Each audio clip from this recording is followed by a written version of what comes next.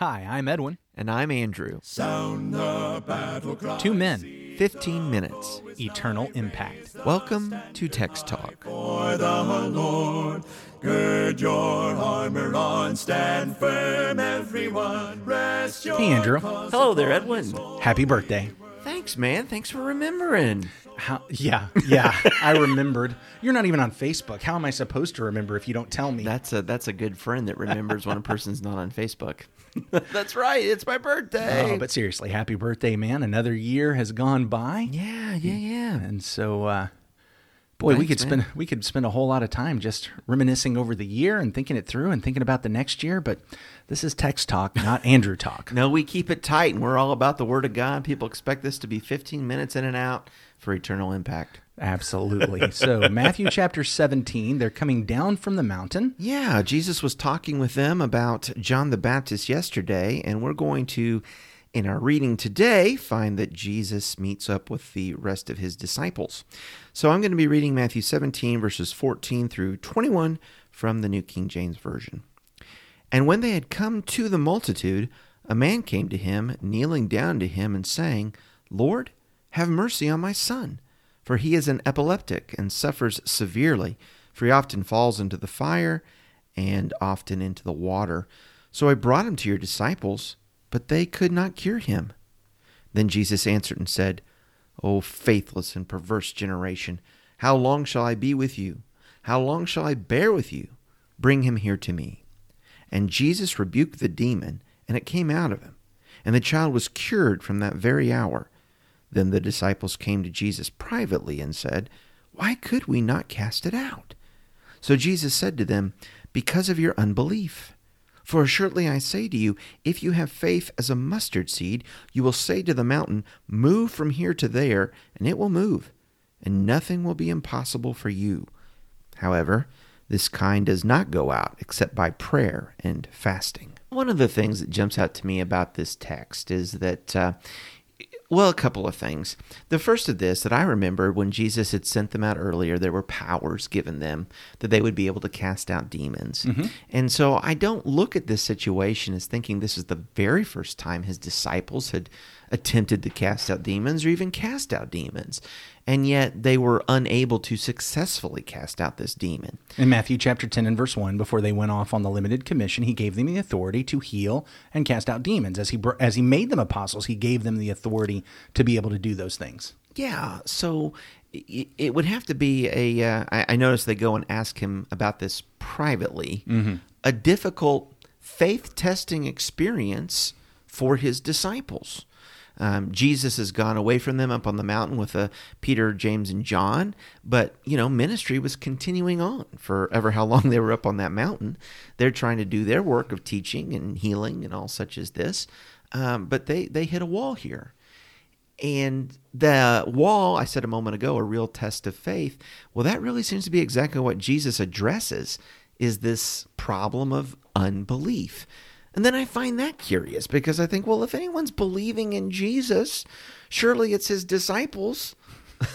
And yet. Let me take a tangent real quick and then let's come back to that, because the way you described that about the issue of Jesus is up on the mountain, but the ministry of the apostles is continuing to take place reminds me of something that I read from Francis Schaeffer some time ago, as he highlighted that one of the things the Mount of Transfiguration demonstrates is that Jesus was actually here in time, in space-time, in history. He was, yes. Events are going on. And the point that he made was, yes, Jesus is up on the mountain, but the rest of time didn't stand still. Yeah, that's right. And so, the apostles are still working. So when Jesus comes down, there's events that have been going on. He actually lived in this life, and the world was going on around him. All of these events all over the world are still happening while Jesus is in the world. Just that highlight again of God limiting himself as and Jesus emptying himself of himself as he comes into this world and becomes subject to the rules and the laws that he imposed upon creation. I mean, you and I are sitting here recording this conversation, and there's all kinds of things happening Well, around us. People are listening to this right now and they're driving, they're doing their work or their yard work, maybe having a birthday party. I don't know. But there's life going on. Yeah. Yeah. And Jesus came into that, and he was in the middle of that time, and he lived as part of that, which gets us back to, again, Christianity is not a mythology.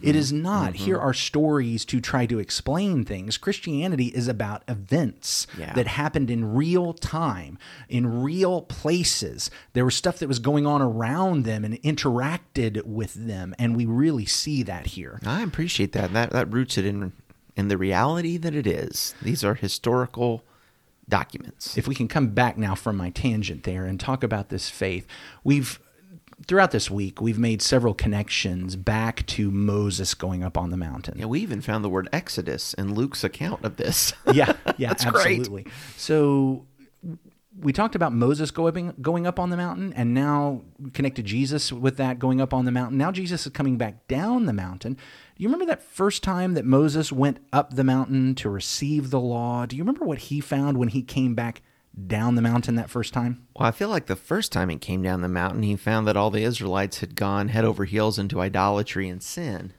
So if you were going to... They'd created a golden calf and were worshiping it, and it was so rowdy and raucous, Joshua was concerned that the people had been attacked and there was war going on. So it was a pretty wild party. Pretty wild party. And so if you were going to, I don't know, sum up that generation, if you were going to describe that generation, maybe if you were just going to try to come up with 2 words that would describe that generation that Moses met when he came down the mountain, what kind of words might you come up with? Would words like faithless, idolatrous, twisted, adulterous, perverse, apostate.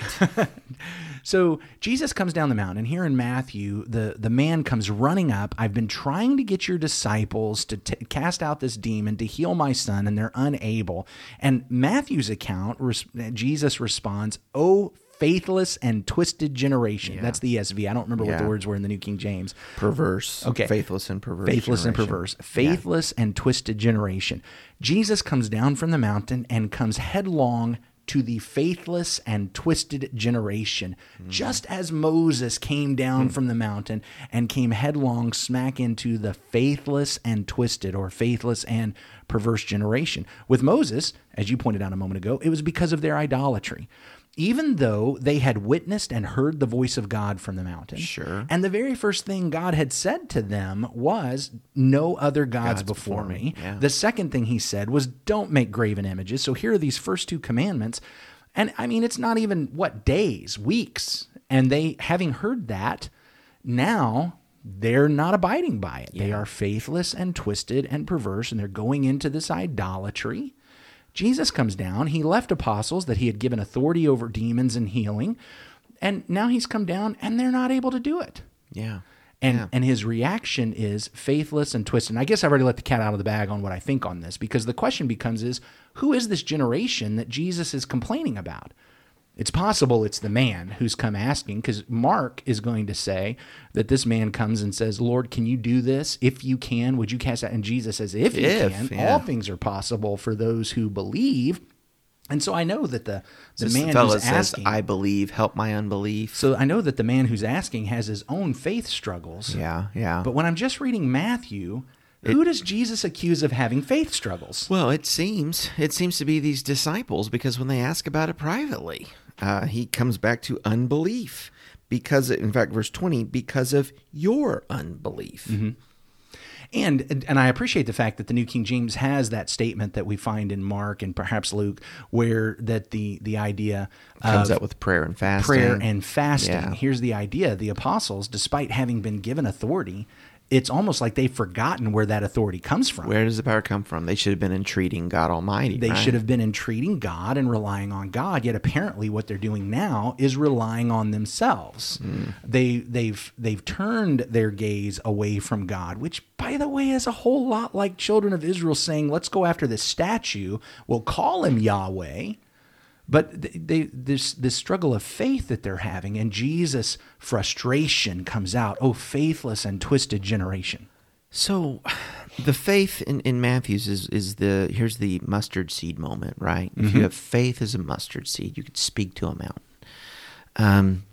That evidently is not faith in yourself. Not at all. And it's not faith in faith. And it's not faith in faith. It's faith in God. Faith in God. Even that much faith in God, which I think points to, as you said a moment ago, this is misplaced faith. They were taking it on themselves to be able to do these things and not appreciating, no, it's God.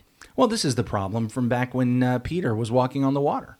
It's something that he can't do. He cannot walk on water, but there he is walking. What happened is he started looking around at the wind and the waves, and it's like he's now focusing on himself and what he can and can't do instead of faith in Jesus. So he starts to sink. Of course, his response is, let me turn back to Jesus, which is what our response always should be. Amen. Now, here's the point I think we really need to get from this. When Moses came back down from the mountain and he found the faithless and twisted generation dancing and playing before the idol, he follows that up with, now I'm going to go atone for you. And that's when he goes up and he prays to God to forgive them. And if you have to, blot my name out of the book. And God says to Moses, that's not going to work. You can't do that. I'll forgive who I forgive. I will punish whom I punish. You can't stand as the sacrifice and the atonement. But here we've got Jesus, who now has been talking with Moses and Elijah about his exodus. Right. He's already told the apostles as he's coming down the mountain, don't tell anybody about this until I'm raised from the dead.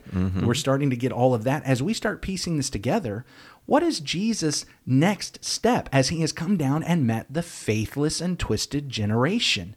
His next step is, got to go make atonement. There's going to be atonement made. And the difference between Moses and Jesus is Jesus can actually pull it off.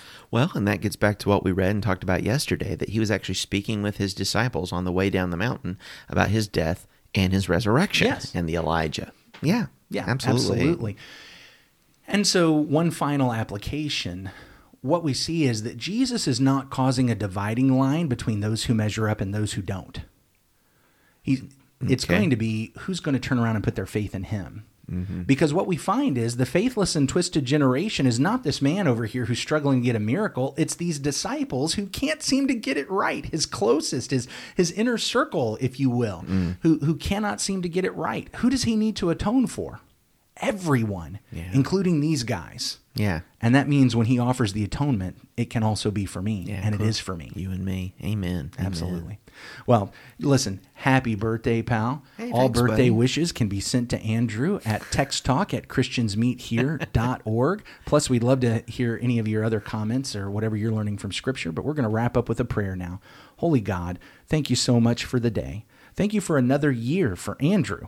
And thank you for another year for so many of us as we're coming to the end of 2021. We pray that you would bless us, help us to take good stock, have a fearless and thorough inventory of this past year, and help us to kick off the new year that's coming in just a couple of days in a way that brings glory and honor to you. May we listen to your Son from beginning to end in every way, because he is the one that has made atonement. Thank you for that atonement. And it's through his atoning sacrifice that we pray. Amen. Amen. Thanks for talking about the text with us today.